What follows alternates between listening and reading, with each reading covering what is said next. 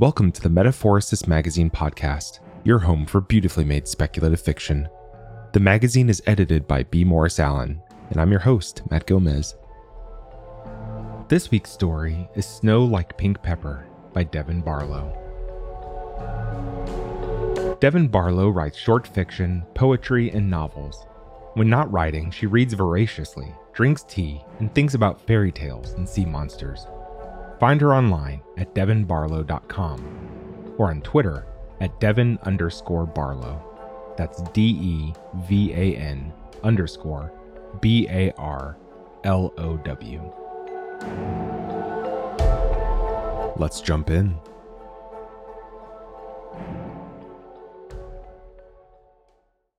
It was almost sunset when Albie first saw the girl who understood the snows. Albie was heading back to the Seneschal headquarters after her rounds purifying drinking water for the neighborhoods on the city's northern edge. She was running later than she liked, preferring to be back inside before sunset brought with it the risk of flurries, but had been slowed down by a collapsed wagon blocking the streets. And, she admitted to herself, her stride had slowed in the decades she'd served as a Seneschal. At first she assumed that the girl, who stood on the front stoop of a small house, face tilted upward as if waiting for the snow to begin, was one of the many who illicitly gathered snow to produce extracts. Except the girl had none of the usual equipment, nothing in her hands at all. She was just waiting, though shelter and safety were near. A spot of light in Albie's peripheral vision confirmed she was running even later than she thought. The sun was setting, and faint flakes were beginning to descend. Snows only fell at night. She swore and picked up her pace, only to realize the girl hadn't budged. A thought flared faintly in Albie's mind, and she looked around, conscious of faces at windows. This was too public, even if her guess was right. Some part of her recognized that this might be a foolish idea, relying on the logic of children's stories she hadn't thought about in years, but she didn't give herself time to consider that. With a nervous glance upward, she asked in a soft voice, "What are you waiting for?" The girl flinched, startled by Albie's voice, and placed a hand on the knob of the front door as if to flee inside. Yet just then, a dusting of snowflakes landed on the girl's shoulders, and her posture relaxed. "I know what you are," Albie said, though she only half believed it herself. And then, before the girl could duck inside, she named a place and a time.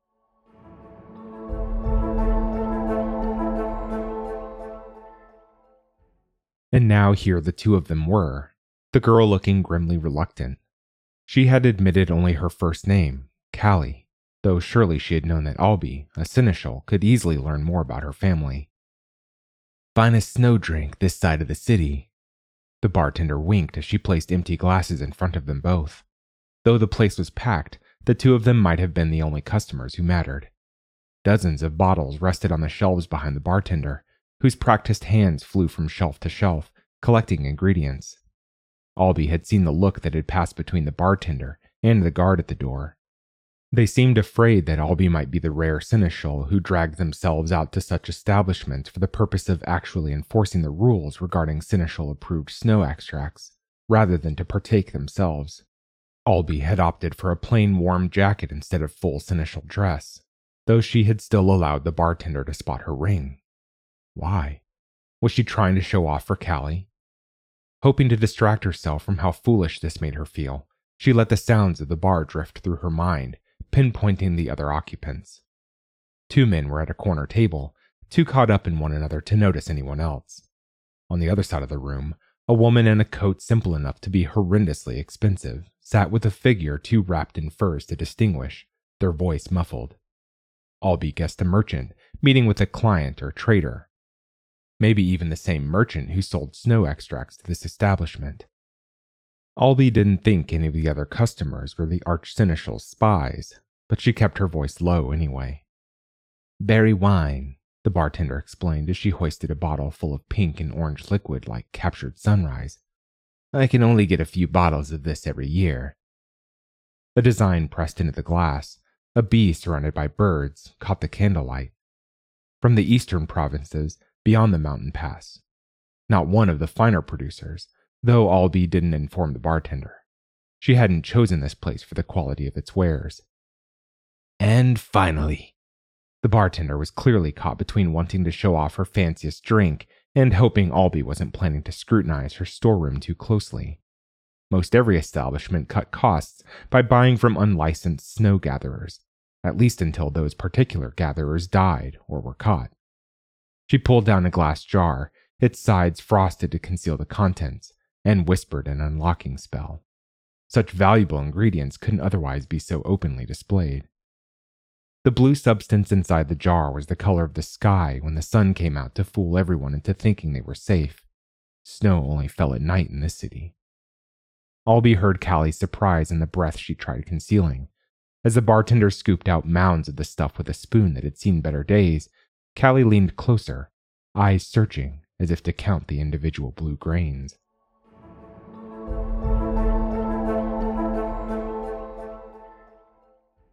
Callie knew there was more to the snows than how they could harm and how they could intoxicate, even if no one else seemed to care. Even if she had never dared to tell anyone else what she knew. The snows of the city, resonating with the effects of long-ago magics, were endlessly dangerous.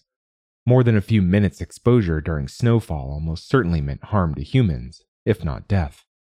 Even once they were rendered temporarily inert by daylight, careless extraction could still prove toxic, before the proper, seneschal-approved process rendered the snows down into something luxurious.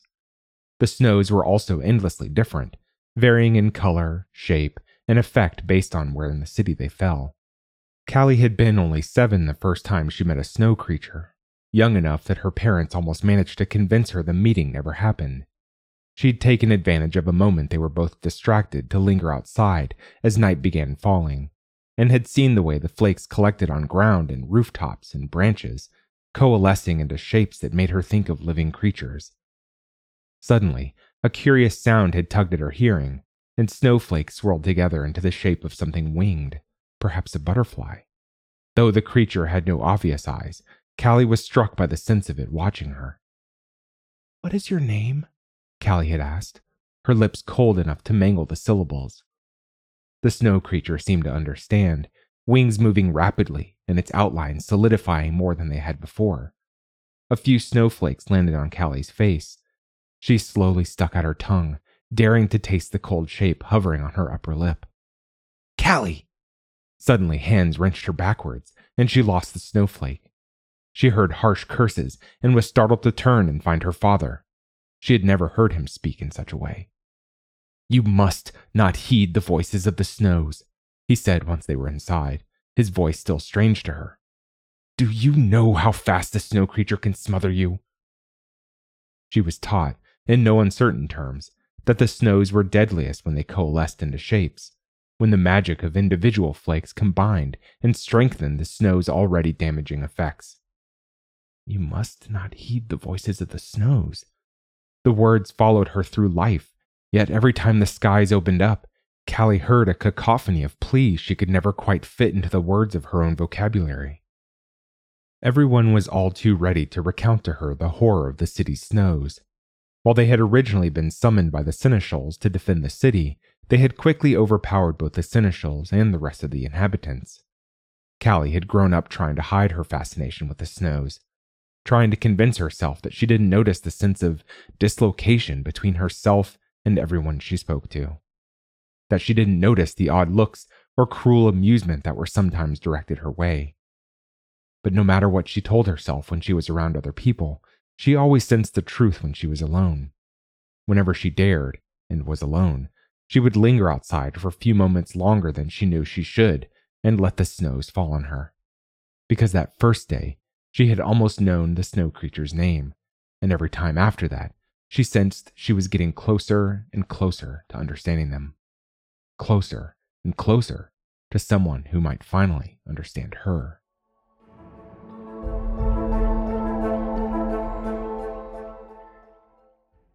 Albie tilted her head back as the blue snow extract hit the orange-pink of the berry wine, and a cloudy smoke rose from the liquid's undulating surface, smelling of burnt rosemary and salt water. Best to keep her mind clear. Callie, though, let the smoke waft toward her and closed her eyes in something like contentment. Good. Sharp edges wouldn't help Albie's cause. The girl took a sip of her drink, then said, "What do you want?" Albie took a sip of hers and felt the rush of snow extract, both an assault and a caress of the taste buds. The snow was rare, more so than she'd expected in a place like this. Her eyes closed briefly before she forced them back open, fighting the ingredient's strength. When Albie lowered her glass, she found Callie still staring at her. The girl seemed unaffected by the drink. Surely someone of her age, which Albie judged no more than 20, and status couldn't have had much exposure to snow drinks, yet she appeared no more affected than she would be by plain seneschal purified water. Albie had made what inquiry she could without alerting any other seneschals. This girl was one of many who had inherited the burden of anchoring the city's magic merely by being born here. One of many who would almost certainly never leave. Callie took another sip. Her eyes closed, evincing that same hint of pleasure, but when her eyes opened again, they were just as sharp. Albie was even more sure she had found the right person. "We have a proposition for you," Albie said, resisting the urge to have more of her drink, though it rippled temptingly in the confines of her glass. "We?" Something in the girl's face made it seem like she knew Albie was working alone. That couldn't be true. "The Order of Seneschals." The bartender had swung back to their end of the bar to grab something from a high shelf, just close enough Albie saw her twitch at the name. "I can't think why." The girl was calm, but not the calm of the snow intoxicated. "Because the snows won't hurt you the way they do the rest of us." Callie met her eyes for a few heartbeats, then picked up her drink, downed the remaining 2/3, and slid off her chair. Without another word, she made for the exit. Albie tossed a voucher at the bartender, which she could bring to the order for reimbursement if whoever staffed the window that day was in a good mood, and took off in the same direction. She didn't finish her drink.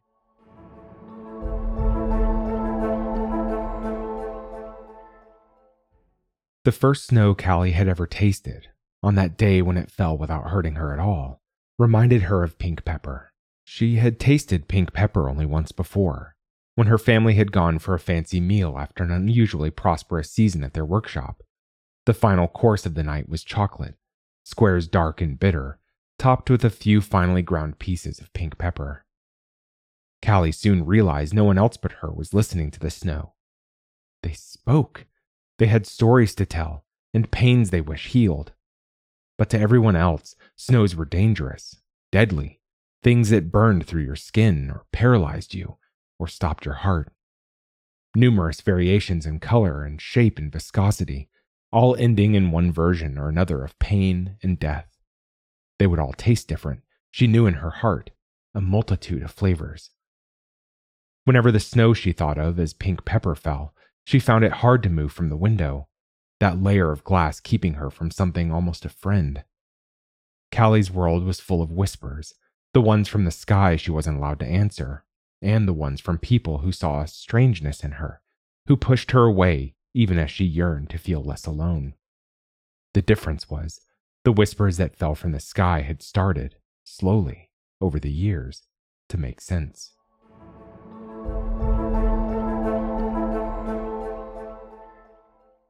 By the time Albie reached the street outside the bar, Callie was already disappearing around a corner. Albie fought her way through the increasingly busy late afternoon foot traffic, elbows out to clear her way, ignoring the occasional shout of dismay this produced.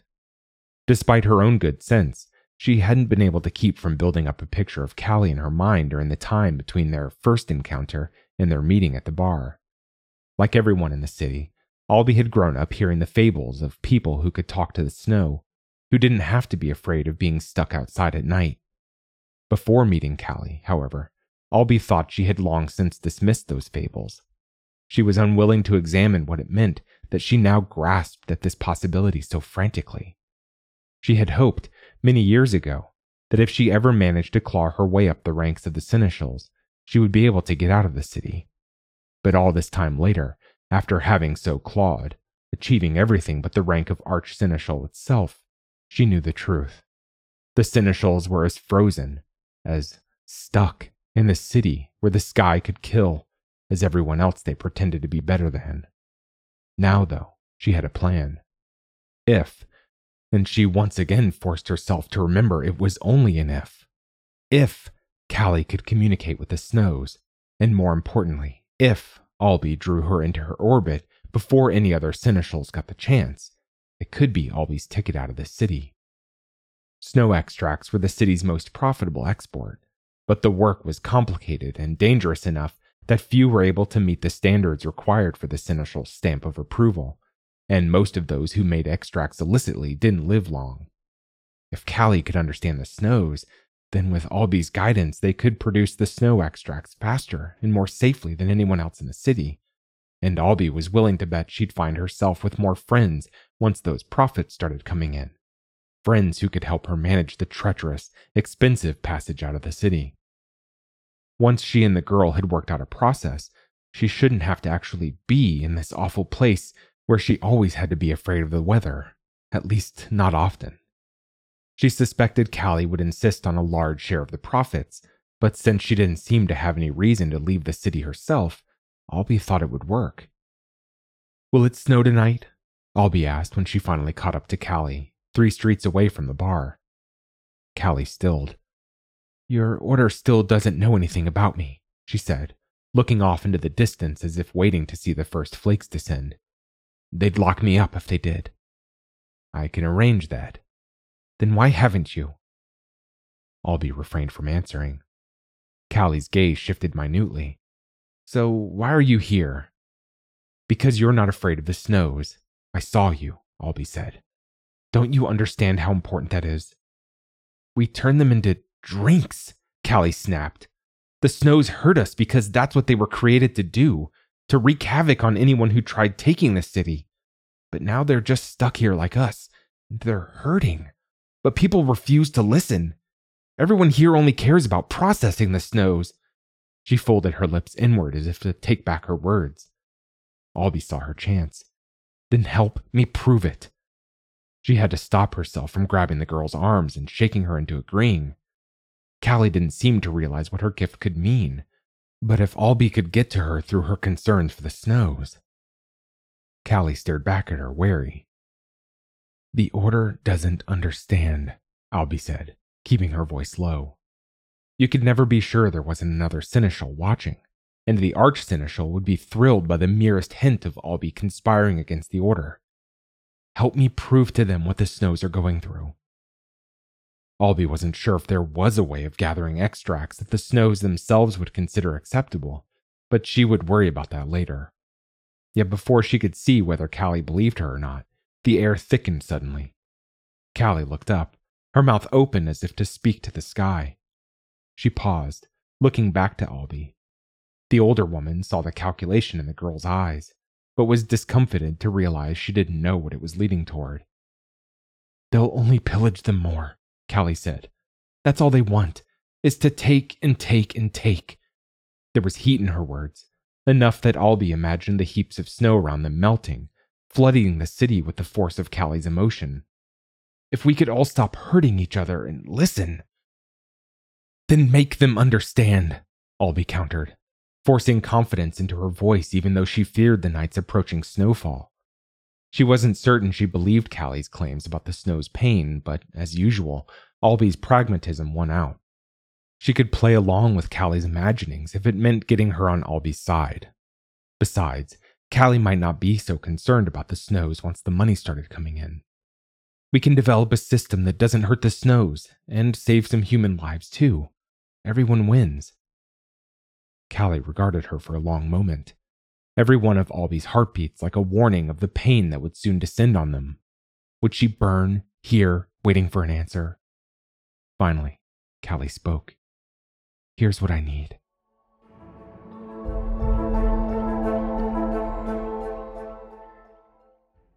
The next night, the seneschals were arrayed in front of the Order's main building. Above were the carefully constructed and warded arches of the canopy, a confection of glass doming over their heads, giving sight of the Snows they thought they understood. Callie had requested this hour for her demonstration, as night fell and the first flakes of snow drifted down. She'd insisted to Albie that this would allow the seneschals to understand the need to listen to the snow. It hadn't taken long for the others to hear about the demonstration. especially after Albie had encouraged her supporters to spread the news. The girl was walking past the arch, the last protected area from which a seneschal could stand and look out at the city. Albie watched as snow landed on Callie. The girl didn't even cringe, and soon she was enfolded in fluttering flakes, swirling around her and hinting at recognizable shapes. Moments passed, and Callie neither returned nor screamed out in pain. The air swished and swirled as the other seneschals bristled and consulted, a small knot of fury springing from the confusion they didn't want to admit to. What if she doesn't come back? For the first time, it occurred to Albie that she might have underestimated this strange girl. She glanced at the arch-seneschal, a man with many decades carved into his face. She wasn't far behind him in years, but they had never gotten along. Did he know the plans she'd made and discarded to unseat him once she'd realized even his position wouldn't get her what she wanted? He met her gaze accidentally, shoulders straightening as he wrapped his outermost layer more tightly around himself. Albie smiled, although seeing him disconcerted wasn't as satisfying as she usually found it. He shivered, breaking the connection, as disapproval sculpted his features. They were all frozen in their way, kept within these walls as much as the snow creatures were, once the sun turned them motionless.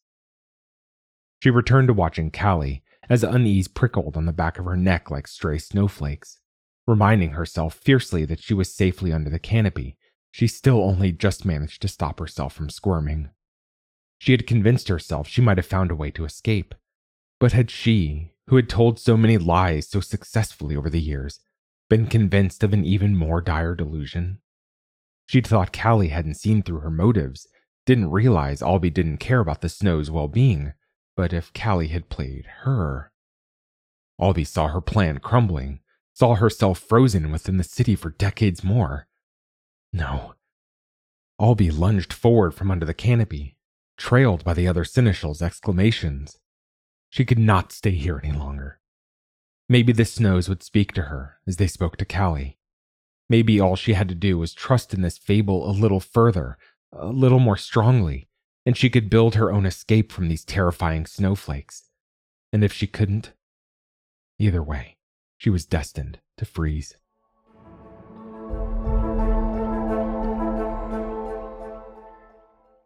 Callie opened her mouth, letting a few stray flakes land on her lower lip. Each one was a cold pinpoint, but no more than that, doing no actual damage. By the time the seneschals realized why Callie had asked for this, it would be too late, she hoped. The snows would already be speaking through her, and then maybe the seneschals would listen. Her conversation with Albie had crystallized Callie's conviction that she didn't want to hide what she could do, what she understood anymore. Didn't want to continue feeling separated from absolutely everyone, snow and human alike.